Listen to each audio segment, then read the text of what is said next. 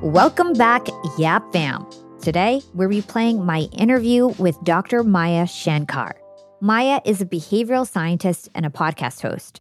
She's the Senior Director of Behavioral Economics at Google and is the host and executive producer of the podcast, A Slight Change of Plans, which was named Apple's Best Show of the Year in 2021. In this episode, we're going to break down the science behind how people make decisions and learn the different ways we can influence people to make the decisions we desire. This was a super interesting episode about human behavior, so let's jump right into my conversation with Dr. Maya Shankar. Hey, Maya, welcome to Young and Profiting Podcast. Hey, Hala. It's so lovely to be here with you. Yeah, me too. I'm really excited for this conversation. Human behavior and the science of decision making, the science of change. These are all things that I'm really passionate about. I love talking about them on my podcast. And so you're super impressive. You know, you worked at the White House, you worked at the United Nations, you work for Google now, and you lead their behavioral science teams there. So really interesting stuff, but we always like to start from the beginning. So let's talk about you growing up. And from my understanding, you were super talented at the violin, and the violin was essentially your whole life. But when you were 15 years old, you had a very traumatic hand injury that kind of changed the way that you thought your life would be thereafter, and you had to kind of switch careers. So talk to us about what it was like for you as a child, a teenager, how you got into the violin, and then maybe how you transitioned to some of the stuff you're working on now. Absolutely. Yeah. So violin, as you mentioned, was my entire life as a kid. When I was 6 years old, my mom went up to our attic and brought down my grandmother's violin that she had brought with her all the way from India when she immigrated here in the 70s. And I think my mom had just meant to show me the instrument. I don't think she expected that I would be instantly captivated by it, but I was. And I really took to it. And my mom says that she never had to ask me to practice. It was just one of those genuine passions that I had as a child. And I can't say that for many of the other things I was asked to do like in school. So she knew that it was very rare. And then when I was 9 years old, things started to get a little bit more serious. And I was starting to realize, hey, maybe this violin thing could be my life, right? Like maybe this could be a career. And so I ended up auditioning for the Juilliard School of Music in New York, and I was accepted into their pre-college program, and that began weekly trips every Saturday from Connecticut to New York, in which my mom and I would get up at 4:30 in the morning, go to New York on the train, and I'd spend about 10 hours in the day studying the violin. And then, as you can imagine, like with the intensity of that spirit, things started to get even more serious. And then in high school, Itzhak Perlman, who's, the greatest violinist of our time, invited me to be his private violin student. And that was an incredible vote of confidence for me, because I think, like so many, when we're in competitive environments, it can be very intimidating. You're not sure if you have what it takes to succeed.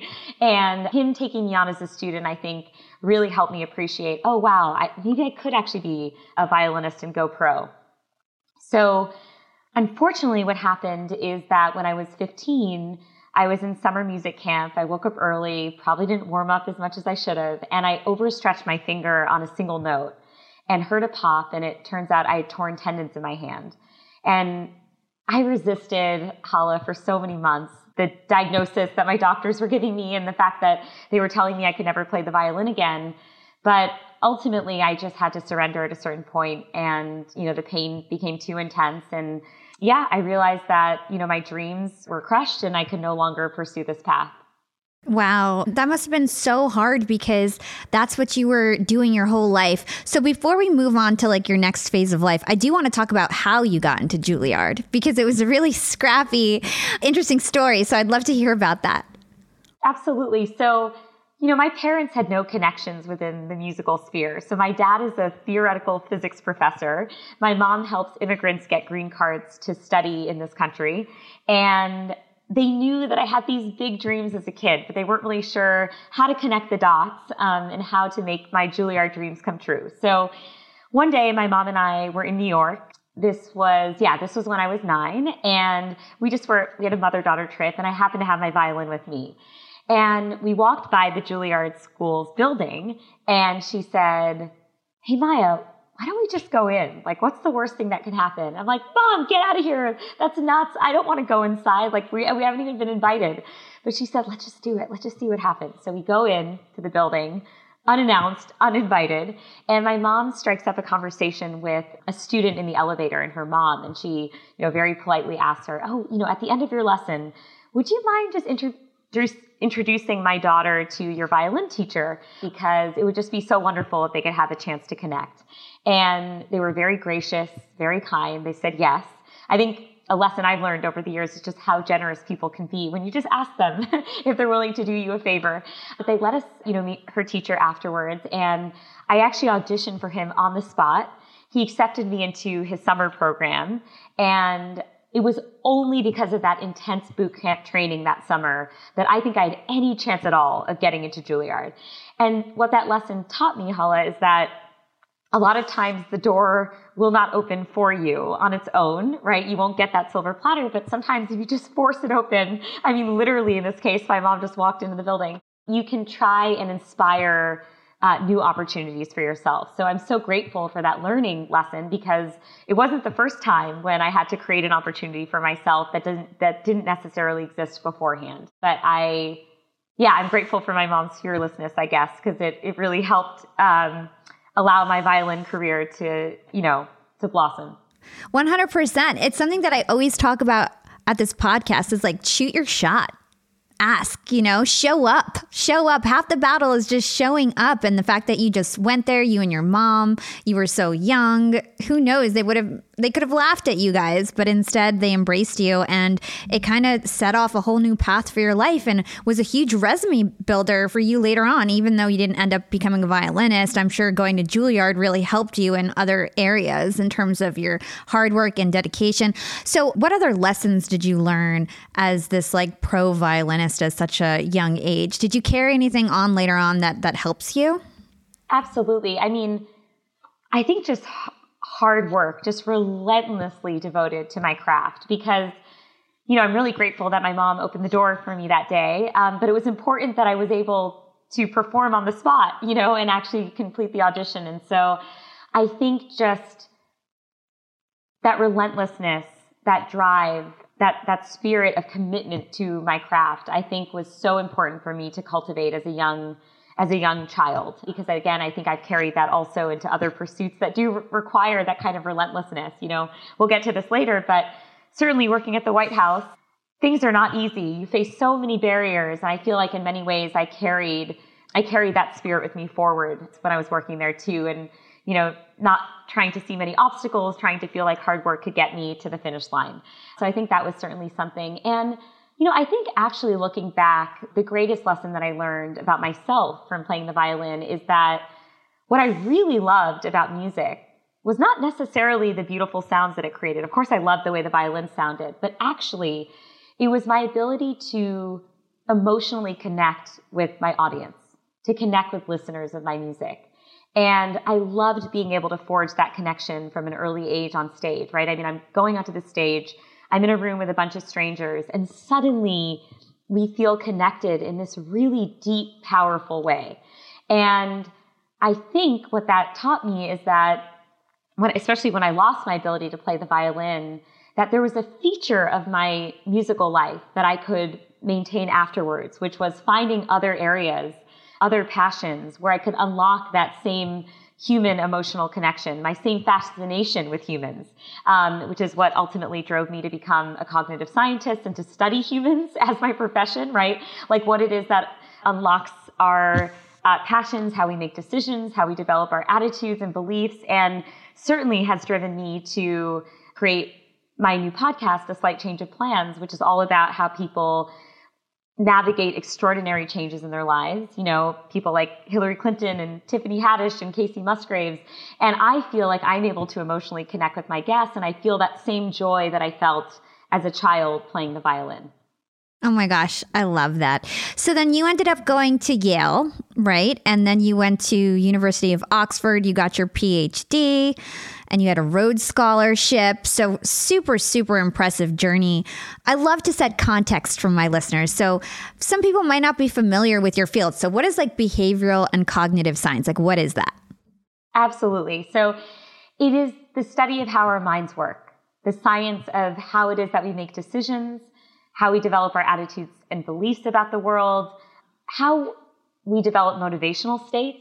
It's basically a comprehensive understanding of our minds. And I will tell you, I mean, when I was, on the heels of trying to figure out, like, what is my new passion? Right now that I don't have the violin, what is it that I do? What is it that I can do? I really struggled for a long time. I had no idea what it was that could captivate me in the same way. And I was really lucky, actually, Hala, because the summer before college, I was helping my parents clean their basement, as a dutiful daughter does. I was actually supposed to be in China that summer touring with my musician friends, but instead I was with my parents. But I was helping them clean their basement, and I stumbled upon a book on how the mind works. And it detailed the incredibly sophisticated machinery behind our ability to perceive and learn language.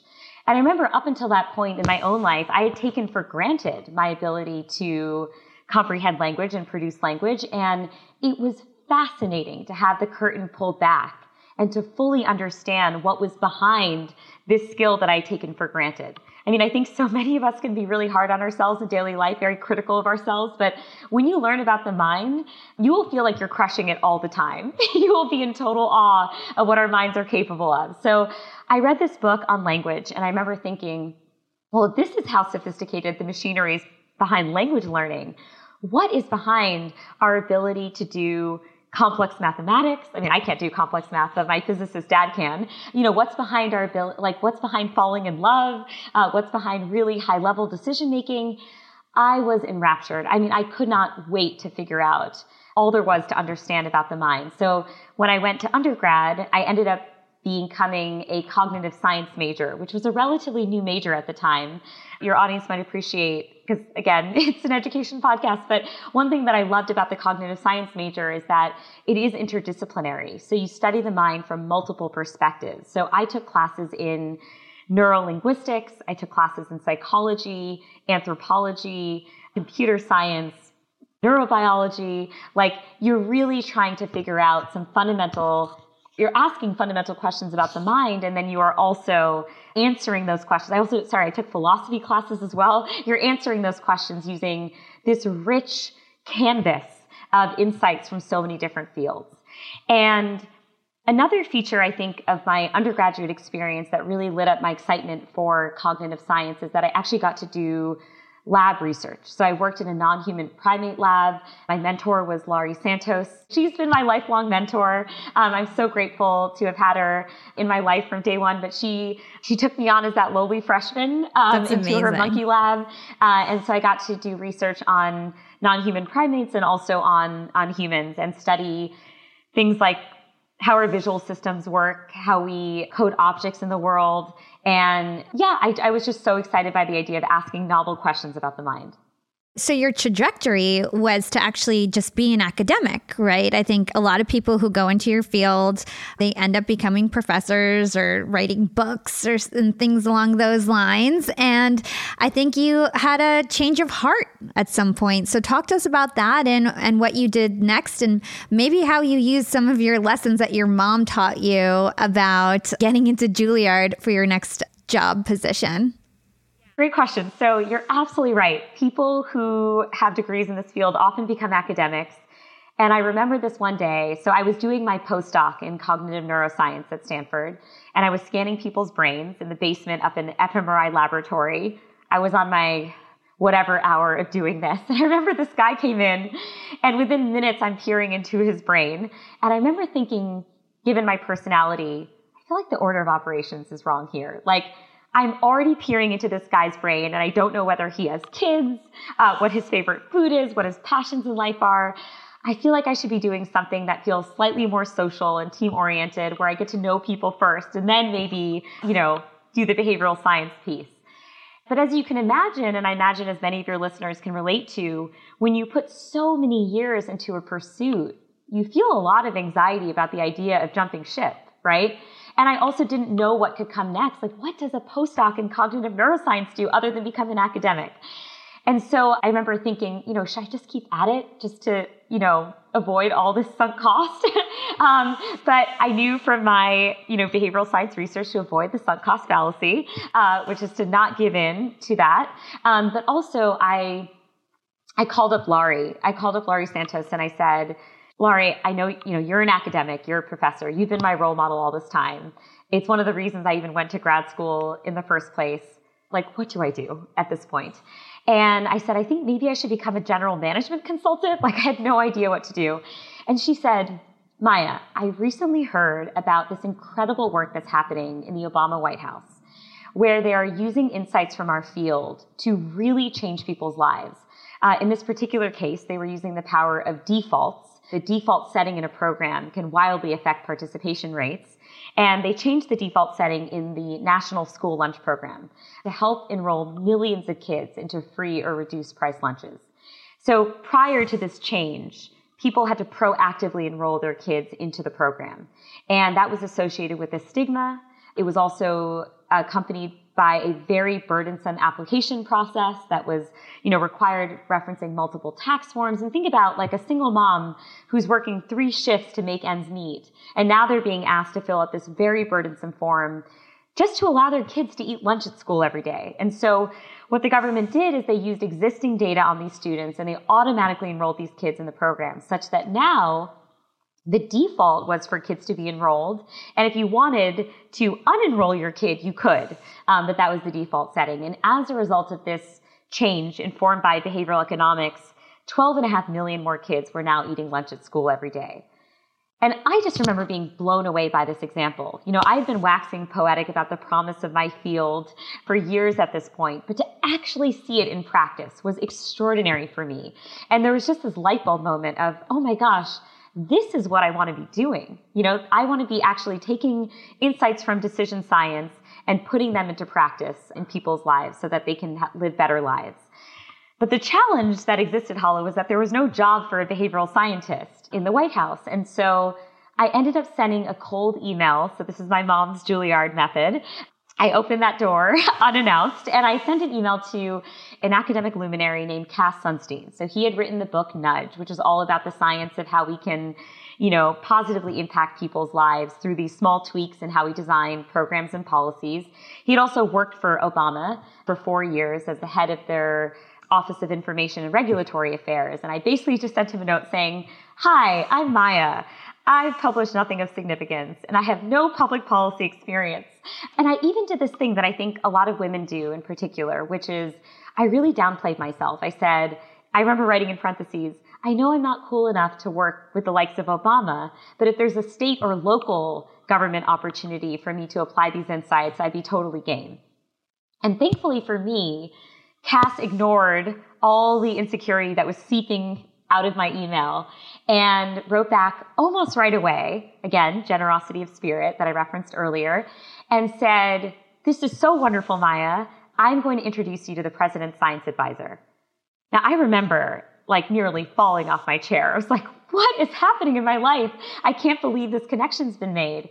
And a week later, I was interviewing with top White House officials, pitching them on the idea of creating a new position for a behavioral scientist like me. And there was this particularly powerful moment, Hala, I remember in the interview where I was proposing all these ideas based in behavioral science, like the growth mindset, which is the idea that, if we treat our minds like muscles, that can grow with time and effort. We can actually see a lot more potential in people. I was talking about social norms and how that can inform the First Lady, Michelle Obama's Let's Move initiative, which was all around, health and wellness and exercise. And I remember this White House official telling me, well, that's great. I mean, I know Michelle Obama and her team. We can absolutely propose this change. And it was in that moment I realized, wow, okay, this is a real thing that can happen. And I was so taken by that interview and the promise that I saw in this position that even before I had a formal job offer, I moved to DC, packed up all my bags. I signed a 1-year lease. Wow. And he had obviously expressed some degree of interest such that I would take this risk. But I basically was like, I'm moving to DC. I'm moving to DC. I'm going to be here whether you like it or not. We are going to make this job happen. And sure enough, a few months later, I was able to join the Obama White House and continued that work for 4 years. Let's hold that thought and take a quick break with our sponsors. Young and Profiters, they may call me the podcast princess, but I'm also the LinkedIn queen. I've been a LinkedIn influencer for 6 years now, and I teach one of the most popular courses about LinkedIn. And I love to teach sales on LinkedIn because when it comes to B2B sales, LinkedIn has got that on lock. LinkedIn is where all the decision makers are hanging out. There are 180 million senior level decision makers on LinkedIn and 10 million C-suite decision makers. These people are on LinkedIn and they're in the mode to buy. They're using LinkedIn for their buying journey, to research vendors or sales reps that they might work with, to look up how to solve their problems, to learn from industry thought leaders. They are in the mode to buy, whereas on other platforms, they're in the mode to be entertained. You want to get them in the right mindset. You want to cut through the noise with LinkedIn ads. In fact, 79% of B2B marketers rate LinkedIn as their top channel for paid media. And LinkedIn has the best targeting because they've got all these different inputs. People are putting their resume basically up on there. And so there's so many keywords that they can use to target the right decision makers so they can hear about how you solve their problems. And I've got a special gift for all you young and profiters who want to try LinkedIn ads. You can get a $100 credit. LinkedIn was super generous. If you want to make B2B marketing everything it can be and get a $100 credit on your next campaign, go to linkedin.com/YAP, YAP. Again, if you want to claim your credit, go to linkedin.com/YAP. Terms and conditions apply. Young and Profiters, Yap Media is growing so fast. I have 10 open roles just this month. In the past, it would take me so long to find hires. I have to go on all these different job sites. I have to create my own skills assessments. That's why I let Indeed do a lot of this heavy lifting for me. Indeed is the powerful hiring platform where I can attract, interview, and hire all in one place. Indeed has things like skills assessments, where when we have specific roles, we can find an assessment that matches that role and we can make sure they have the skills that we need. Then I can focus on culture fit. I can make sure they're scrappy enough and are obsessed with excellence and do all the things that we need to do for them to fit in at Yap. And Indeed streamlines hiring with powerful tools like Instant Match. An Instant Match basically matches you with candidates as soon as you put up a job post with people who are qualified right away. It's instant. And the best part is it gets better as you use it. So now when I use Indeed, especially when I'm hiring for similar roles, I get people right away where they know that I'm going to like the candidates because they can see what my preferences were in the past. It gets better as you use it. According to US Indeed data, the moment Indeed sponsors a job, over 80% of employers get candidates whose resumes are a perfect match for the position. It's like waving a magic wand that gets better as you use it. So I love using Indeed. We've found a lot of our A players on there. Join more than 3 million businesses worldwide who count on Indeed to hire their next superstar like we do at Yap Media. Start hiring now with a $75 sponsored job credit to upgrade your job post at Indeed.com/profiting. Offer is good for a limited time. Claim your $75 sponsored job credit at Indeed.com/profiting. Again, that's Indeed.com/profiting. And support the show by saying you heard about it on Young and Profiting Podcast. Again, it's Indeed.com/profiting to get your $75 credit. Terms and conditions apply. Need to hire? You need Indeed. Wow, that is a really powerful story. She basically created her own dream career out of nothing, but the willingness to ask and having the passion and the skills and the experience. And the other lesson that I find here is that a lot of the times people think, and I want to circle back to something that you mentioned, the sunk cost fallacy. They think that, you go to school and if you switch gears, or even evolve, because you didn't totally switch gears. You just applied what you learned in a whole new way and probably learned new things to succeed in that avenue, right? You just layered skills on top of what you already had. But that actually was a huge differentiator for you to actually create this dream job. And so it wasn't a waste at all. And same thing with me. I was in corporate. I worked at HP, Disney for many years. I was in marketing. I launched a podcast on the side. Then I launched a marketing agency that blew up. And everybody told me, you're crazy. You're an executive at Disney. Everybody would kill for this job. And I was like, well, yeah, I did, rise up the ranks, but that doesn't mean I have to do this for the rest of my life. I could easily take these skills and transfer it somewhere else, right? And continue on that way. So talk to us about the sunk cost fallacy. I'd love to hear about that from you. Yeah, I mean, I think it speaks to the fact that we feel so attached to the things that we've invested in or the things that we own, and we can make irrational decisions in the face of that emotional pull towards those things. There's this interesting insight in behavioral science called identity foreclosure. And it refers to the fact that especially adolescents, though this can follow people into adulthood, can get very closed off very quickly regarding what their identity is in this world. They can attach themselves to an early identity that they claim, and they can hold on to that with a firm grip in ways that make them closed-minded in the face of other opportunities or other identities that they might occupy. And I think the fact that at 15, I was forced to challenge my fundamental identity. I mean, as I mentioned to you, Hala, I was first and foremost a violinist. That was my defining trait. But when that was taken away from me, I was forced to see my identity as far more malleable than I otherwise would have.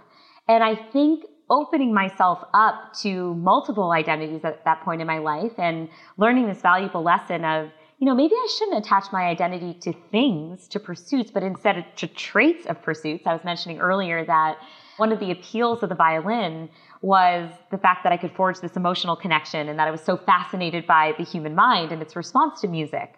And so maybe I can find that trait in another area of life, right? Maybe I can translate that into other pursuits. And so I think seeing my identity as more malleable is something that has served me well. It was very painful at the time, but I would certainly encourage listeners to try and avoid identity foreclosure and to instead keep an open mind about all of the identities that we can occupy, over the course of our lifetime.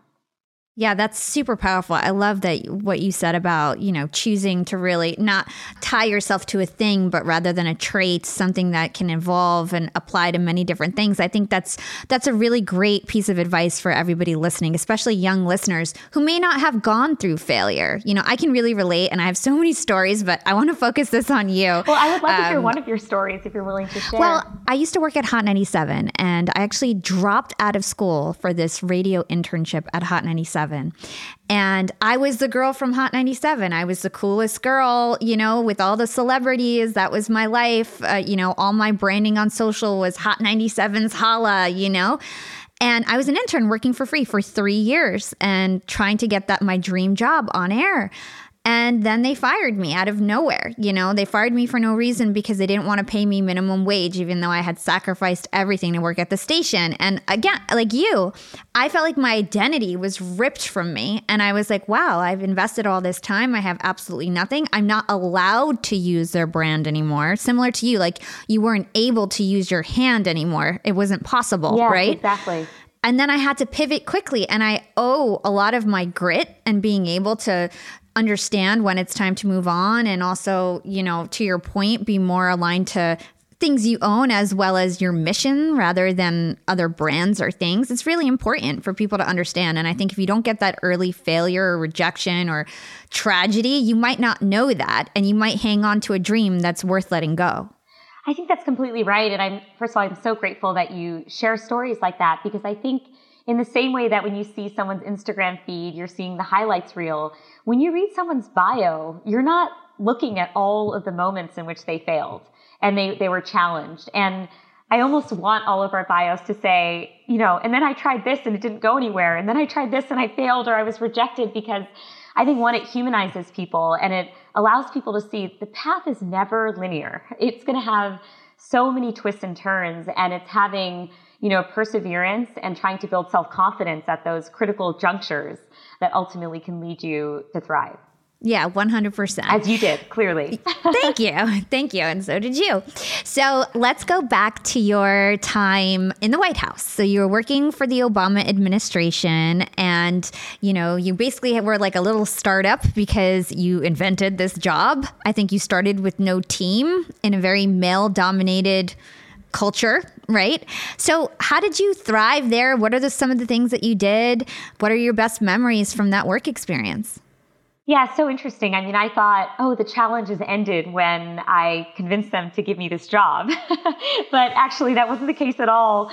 So on day one, I decided, based on the advice of my boss, that instead of just focusing on the impact that I as one person could have while in government, it might be far more worth it to actually build out an institution that would persist beyond my unique tenure in the White House and actually be able to keep doing this work well beyond my departure. And that can take a lot of effort and time because instead of just trying to get discrete projects done, you're trying to convince the federal government and Obama leadership that they should actually build out a new function in government, right? A behavioral science team. And on day one, I started off with zero budget, no team, and I'm a 27-year-old at the time with no public policy experience trying to make this happen. Now, I will say there was one advantage to lacking that experience at the time, which is that I came in so optimistic about what it was that I could accomplish. I didn't see barriers because I didn't know where they existed. And I think had I been a seasoned government official, I would have been like, okay, I've done this rodeo 6 times and I failed, 4 to 6 times. And so I'd be somewhat disenchanted and a bit jaded. But actually, I think my, light naivete served me well, which is that I came in and I was just absolutely resolute in my commitment to building this team. But I had to get very creative. So I recognized early on that the only way that I would succeed at this mission is if I could inspire organic interest in my government colleagues to translate insights from behavioral science into public policy improvements. Because I could not point to a high-level mandate.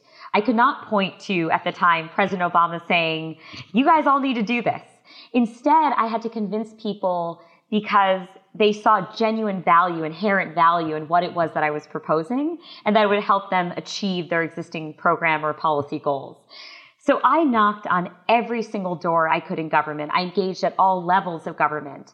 And essentially, the tactic I used was to align my recommendations with existing goals they already had. So if the Department of Veterans Affairs was already trying to get veterans enrolled in a program, I would knock on their door and say, hey, I have some science-based insights that we can use to try to get you from point A to point B.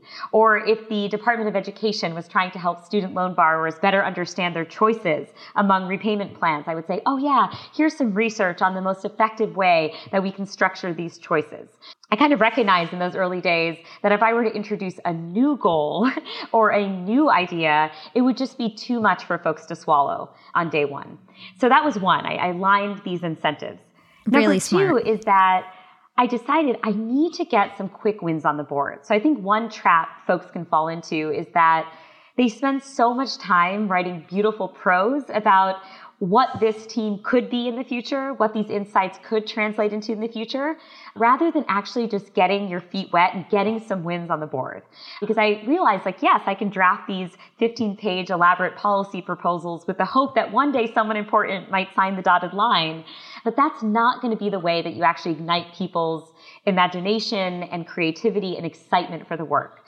So I ended up organizing a meeting early on in my tenure at the White House where I created an admissions ticket to the meeting. So I invited all these luminaries like Daniel Kahneman and Richard Thaler, who are Nobel Prize winners in the field of economics, and also government luminaries.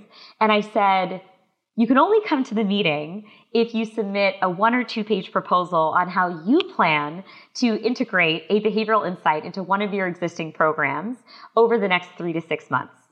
And it was incredible to see the motivation levels that emerged from this ticket to the meeting. In fact, I probably got maybe 35, maybe 50 proposals in the door, because people were so excited to meet their intellectual heroes, right? Like Danny and Richard, and have them evaluate their proposals. But also just creating a deadline of any kind was very motivating for folks. I love the fact that you mentioned that your naivety really helped you because you approached the situation extremely optimistic.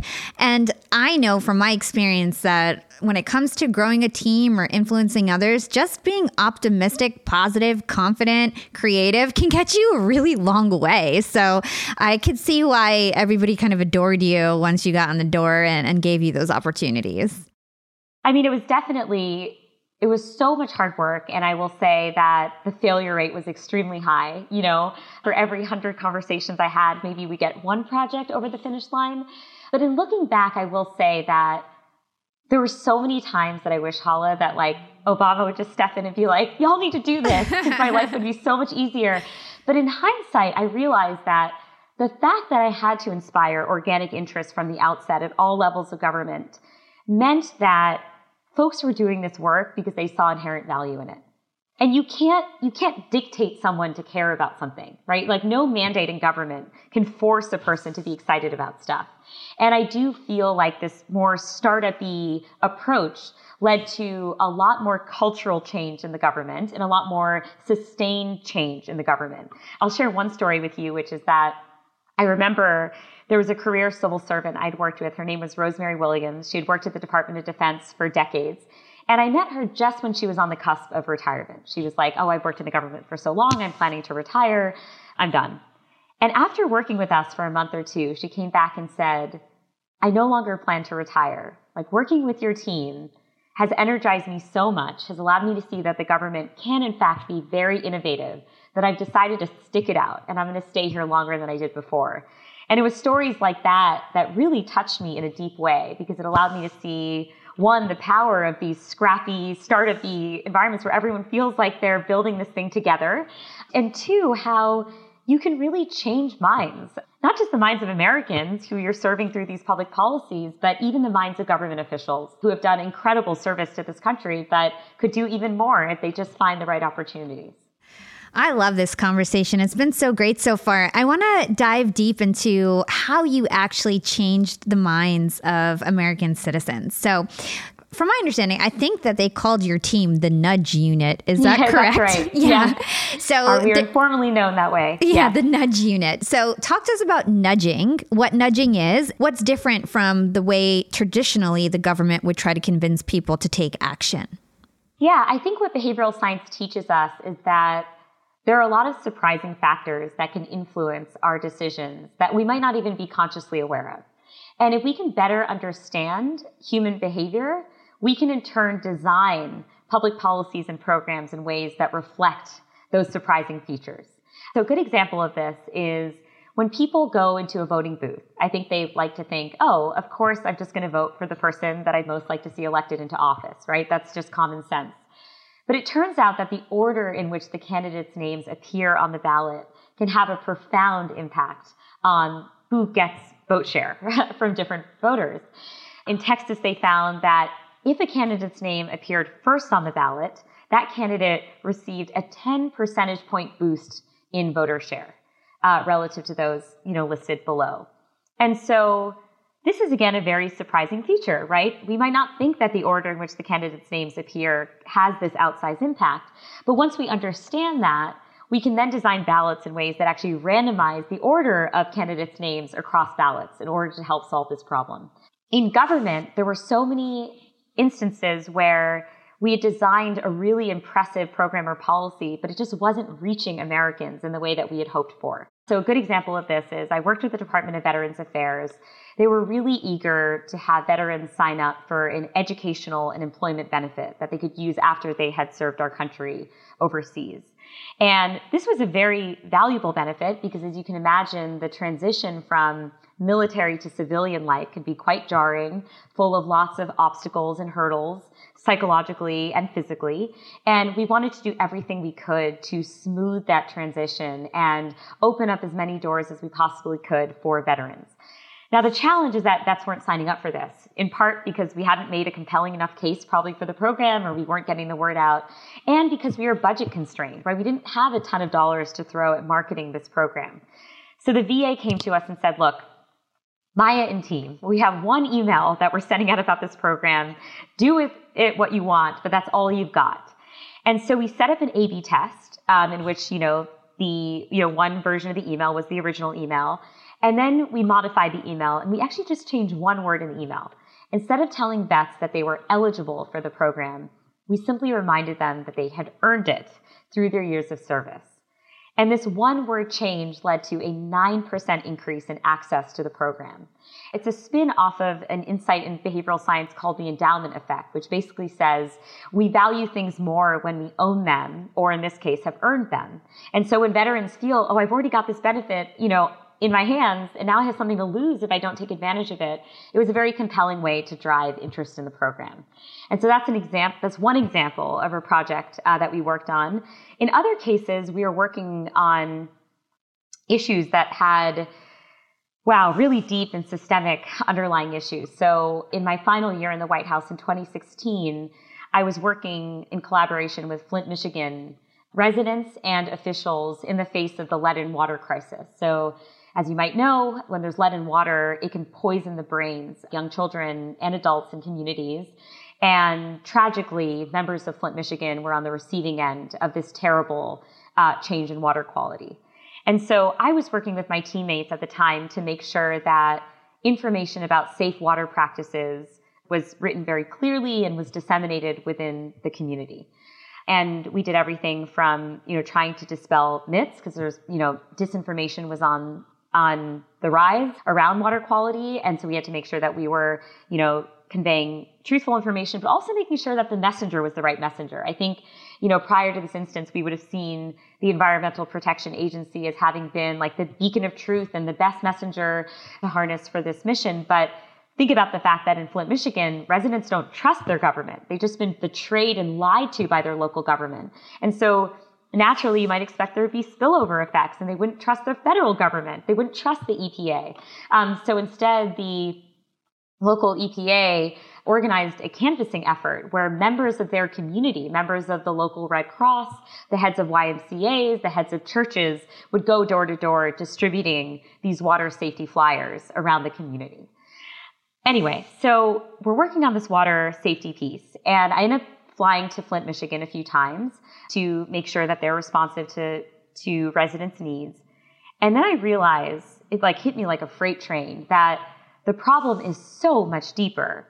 And it is the result of decades of disenfranchisement among communities of color, decades of lying from the government towards communities of color, and that at the end of the day, the breach of trust between the government and its residents was at the heart of this challenge. The water quality was a symptom, but the underlying issues were ferocious and deeply problematic and the result of a lot of decades of systemic racism. And so we were using behavioral science at the tail end of the administration. Obviously, a lot of these efforts got truncated after the 2016 election, but to try to figure out strategies we could use to try and rebuild trust between residents and their government, because the government would actually take better action moving forward. We'll be right back after a quick break from our sponsors. Young and Profiters, I'm about to be jet-setting all over the world. I'm going to London, Cancun, New Orleans, and New York to speak. I'm going to be up there with the bright lights, and I want to be spiffy. I want to look fresh. And so I'm going on a big shopping spree. I got to get clothes. I got to get hair stuff, skincare stuff, makeup. But I'm not going to feel guilty about this shopping spree because Rakuten's Big Give Week is back. Rakuten is the shopping platform for savvy savers. From May 6th to May 13th, they're having their biggest cashback event of the year. I'm talking about 15% cashback at hundreds of stores with additional cashback bonuses. And they've got so many stores participating in their Big Give Week. So when it comes to clothes, I'm looking at Splendid and Good American. And when it comes to beauty, they've got so many good stores participating.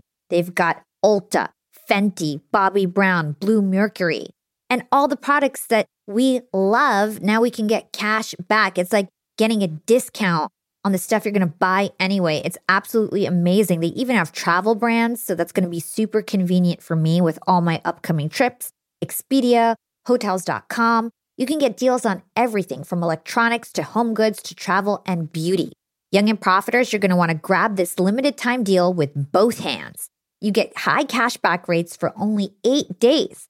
So hurry. Membership is free, and when you sign up and shop today, you get an extra 10% cashback boost. That's an extra 10% cashback on top of the 15% cashback. You won't see higher cashback rates than these. Go to Rakuten.com or download the Rakuten app at RAKUTEN. Shoppers get it. Young and profiters, are you dreaming about starting a course? Do you want to go from one-to-one to one-to-many and scale yourself? If you're thinking about starting a course, then you need to hear about Kajabi. Kajabi is the OG of course platforms. I've got creators in my network like Jenna Kutcher and Amy Porterfield who have been using Kajabi for over a decade. These ladies know what they're doing. They are literally the course queens. And so I took a page from their playbook and I started using Kajabi. I've been playing around with it because I'm launching a podcast course next month and I need a lot of features that only a course platform would have, like Kajabi. And they've thought of it all. No matter your niche, Kajabi makes it easy to turn your skills, passions, and experiences into enriching online courses, exclusive membership sites, subscription podcasts, thriving communities, personalized coaching, and so much more. One of the smartest things that I did when I launched my course is I focused on the content. I lasered in on that.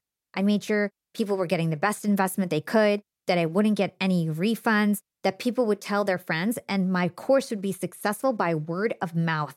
And I did that by focusing on my content, what I was good at, and not all the tech. Leave the tech stuff for your course to Kajabi. They are experts in that area, and they've thought of everything that you would ever need for your course. So if you want to start your course, now is your chance.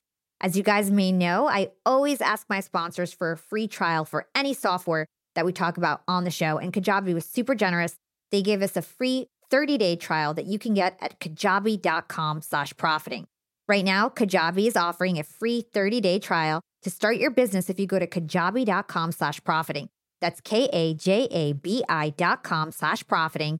Go to kajabi.com/profiting and join the creators and entrepreneurs who have made over $7 billion. Young and profiters, we are all making money. But is your money hustling for you? Meaning, are you investing? Putting your savings in the bank is just doing you a total disservice. You got to beat inflation. I've been investing heavily for years. I've got an E-Trade account. I've got a Robinhood account. And it used to be such a pain to manage all of my accounts. I'd hop from platform to platform.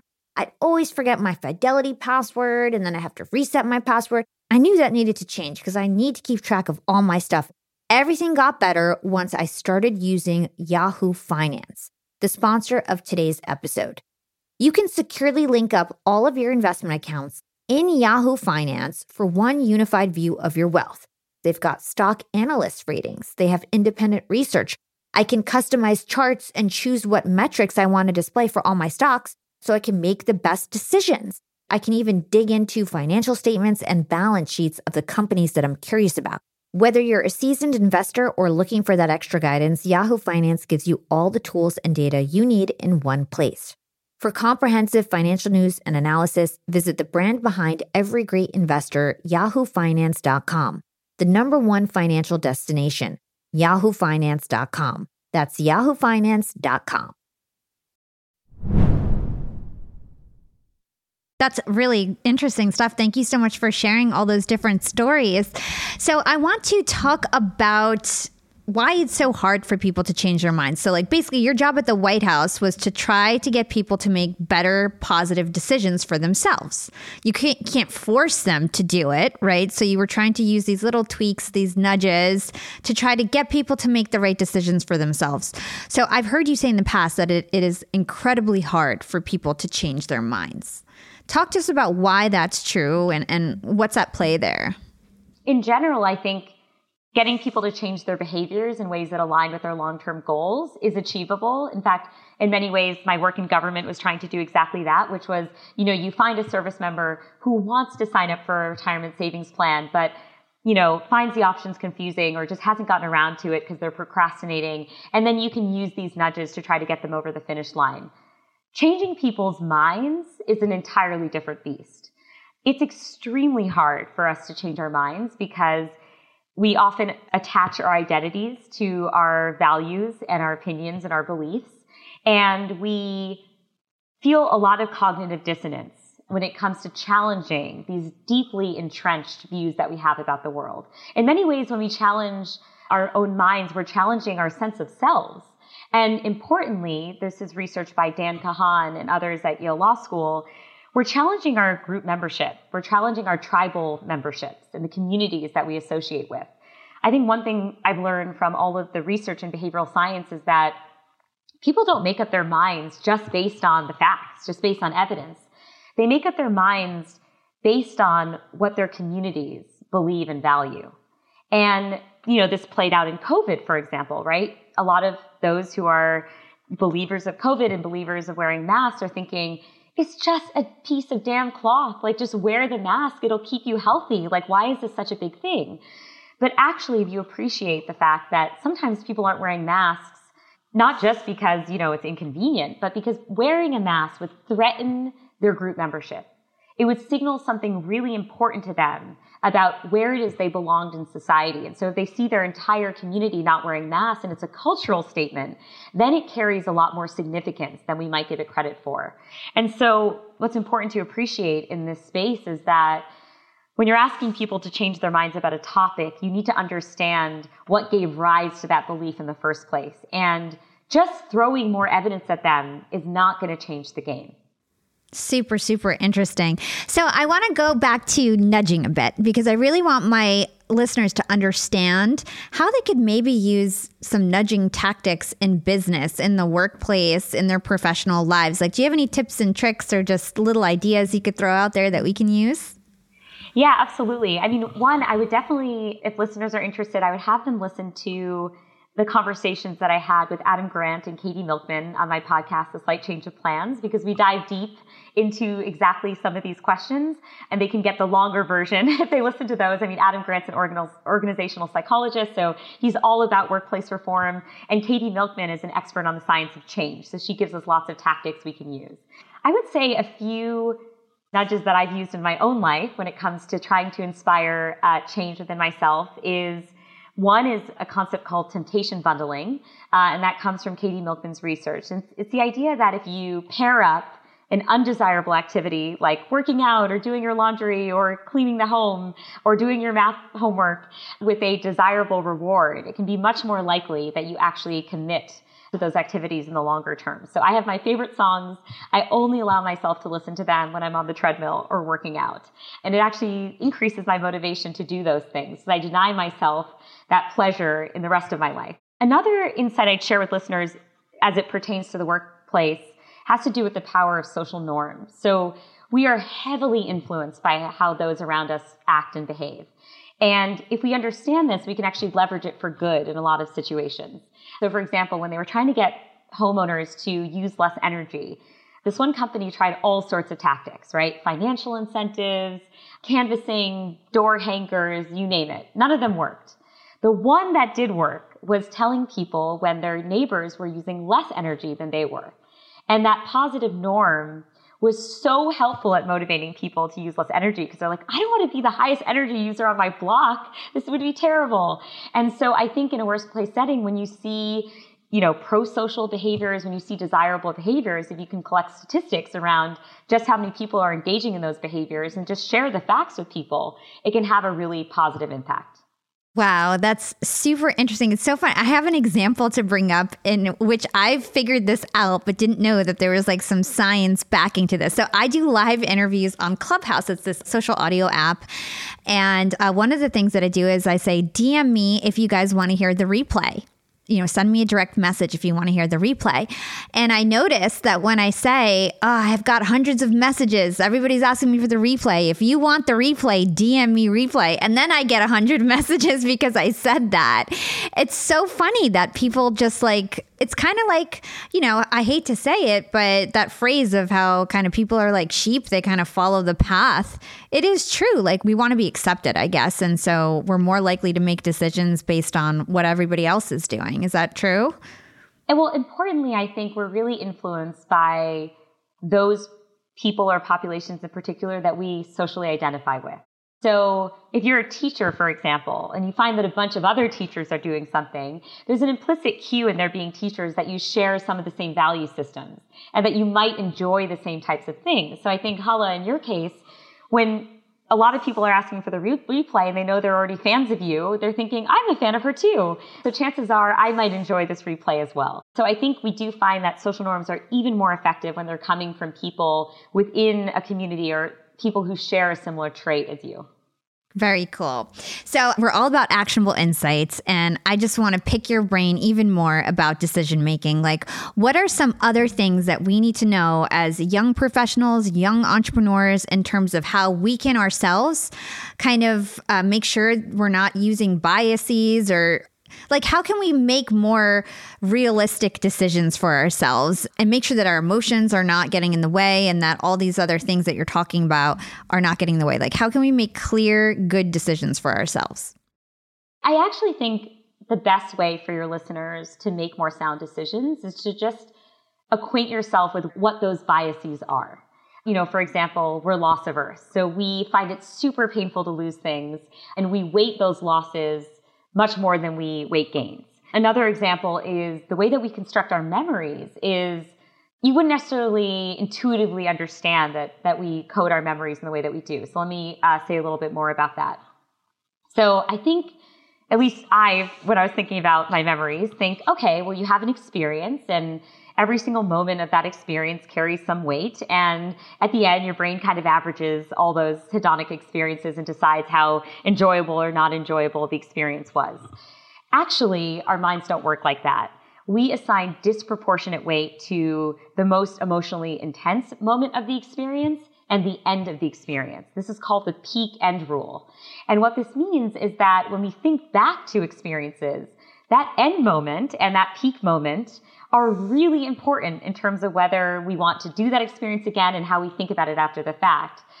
This is really relevant in the context of health exams. Like, for example, colonoscopies are very painful exams. What they find is that when they elongate the exam, but they actually make the last few minutes slightly less painful, people are much more likely to return for follow-up visits, which is kind of astonishing because the overall amount of time that you are in some level of discomfort is actually longer, but the intensity of that pain is less at the end, and that can weigh in a pretty significant way in terms of how you construct that memory.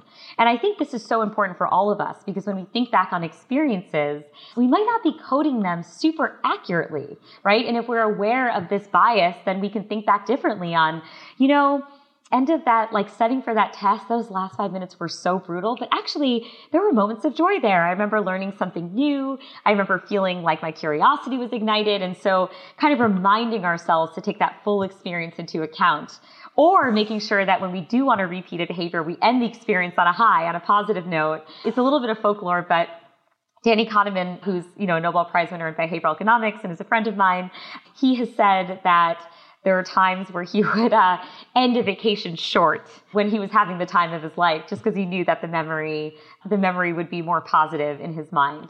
He said this a while back, and I think he now neither confirms nor denies it. But I thought it was such a charming anecdote because it is a sign of just how powerful some of these biases can be. Yeah, and it's that one. I really like it. That one's called peak end. What is that one called? The peak end rule. Peak end rule. I love that because I can also see that being really useful in like a job interview. So on both sides, like making sure that you are really strong in the beginning and end in some sort of positive way at the end because you know that they're going to remember the beginning and the end most. But then also as a person interviewing. Oh, sorry. Just to clarify. So it's not necessarily the beginning. It's the most emotionally intense moment of the whole experience. So it's the peak of the experience and then the end, hence the peak end rule. Yeah. Okay, that's really interesting. And then I think you also talk about something called the IKEA effect. Could you tell us about that? Yeah, the IKEA effect refers to the fact that when we have contributed to something, when we have built something, we attach a lot more value to it. So even if you build the IKEA furniture and it's a piece of crap and the four legs aren't perfectly on the ground, you will assign more affection and it will feel like a more valuable item to you because it involved your inputs. Very, very interesting. So let's talk about your podcast. You briefly mentioned it before, A Slight Change of Plans. I'd love to hear more about that because it sounds really, really interesting. What gave you the idea to start this podcast and what are some of the things that you talk about on your podcast? My inspiration for A Slight Change of Plans, I think, was twofold. One is my own personal experience navigating change early in my life, right? Losing the ability to play the violin and not knowing who I was and asking all these deep existential questions about identity and whatnot. And the second came from 2020, and when I was feeling extremely overwhelmed by the rapid pace of change around me. I think so many people were feeling overwhelmed by the rapid pace of change around them. And it was just really daunting and intimidating to feel like we were totally out of control of our world and of our environments. And then I put on my behavioral scientist hat and thought, okay, maybe the specifics of what 2020 threw our way are unprecedented, but our human mind's ability to navigate change is absolutely not. In many ways, our minds are built for change. There's no manual out there. There's actually no scientific textbook out there on how to navigate change. You can't just look up the answers and be like, oh, I'm in the throes of this, horrible health diagnosis. What do I do? And so I thought, what if we can mine people's stories? People who have navigated extraordinary change in their lives, like Hillary Clinton and Tiffany Haddish and Casey Musgraves and Tommy Caldwell, and folks who have just lived through extraordinary change in general. What if we can mine their stories and glean insights from them about how it is they've navigated change in ways that can teach us valuable lessons? It can help us think differently about change in our own lives. And what are some of the key lessons that you've learned so far being on this show? Like, have you learned something new from your college days? Absolutely. I mean, it's been so humbling to make this podcast because, as you know, part of what I do is I study change, but my interview guests have taught me so much about change in ways that I could never have predicted. So I'll give you a couple examples. One is I spoke with a young woman named Elna Baker about her deep desire to become thin, to lose weight. She felt that if she could just become thin, she could achieve all of her dreams and goals in her life. And she did it. She lost close to 100 pounds in 5.5 months. For a while, Elna thought she was actually living her dream life until she realized that she was starting to lose parts of herself in the process. She realized that she was becoming a more superficial person. She wasn't as kind to people. She was valuing the wrong things. She was losing her boldness and her authenticity. And what she learned from that experience and what it taught me about change is that change doesn't happen in a vacuum. It's not like you can change one part of yourself and assume all the other parts of yourself will stay fixed through that change. Because you can't control the spillover effects, right? And you can't control the way people will respond to you. And so I think it's taught her that she should approach change with a lot of humility and openness because you might not appreciate all the ways in which it might change you in unexpected ways. And the flip side of that is I spoke with a young man named Scott. He's a cancer researcher and a total health nut. I mean, if it's in a book somewhere, he's done it. Intermittent fasting, high intensity interval training. He's vegan. He adds turmeric to all of his food. He eats chia seeds. And when he was 32, he received a stage 4 bone cancer diagnosis that led him to have to amputate one of his legs, do 18 administrations of chemotherapy, move to MD Anderson in Texas for inpatient treatment. And in his mind, this is his worst nightmare come true, right? He had spent so much of his adult life trying to avoid this outcome. He was the A+ student when it came to managing his health. And yet, surprisingly, much to his surprise, he said, if I had known that I would respond psychologically in this way to my worst nightmare, I might never have been as fearful of it in the first place. And that was so powerful for me because it showed me sometimes the change that we encourage in our lives doesn't actually have the positive impact we think it will. And so again, we need to have humility there and be mindful and observant and audit our experiences to make sure it's having the intended impact. And then sometimes the changes that we dread, that are unexpected and undesired, can have silver linings that make us better people in our lives. And so I feel now that I would give the same advice that I would give the same advice to someone, whether or not they were going through a willed or an unwilled change, whether or not they were going through what they believed was a desirable or an undesirable change. And that would be approach change with a profound amount of humility and open-mindedness.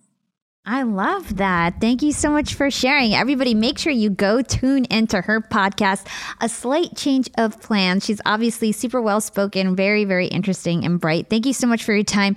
The last question that we ask all of our guests is, what is your secret to profiting in life? I think building a really strong community of supporters around me. I've been the beneficiary of so many incredible mentors in my life, and I try to pay it forward by mentoring others, especially young women of color. And I feel like in tough moments, or when we're feeling insecure or feeling like we can't accomplish that next goal, tapping into that community for strength and support and wisdom and warmth and insight can really help buoy you and help you get to that next phase. Don't do it yourself, or don't believe you have to do it all on your own. 100%. And where can our listeners go to learn more about you and everything that you do? They can go to my website, mayashankar.com, MAYASHANKAR.com. But, my current passion project and where all of my heart is at right now is with my podcast, A Slight Change of Plans. They can check it out anywhere that they subscribe to podcasts, Apple, Spotify, iHeartRadio. And if they like the show, definitely please subscribe, rate, and share. Thanks so much. Amazing. Thank you so much, Maya.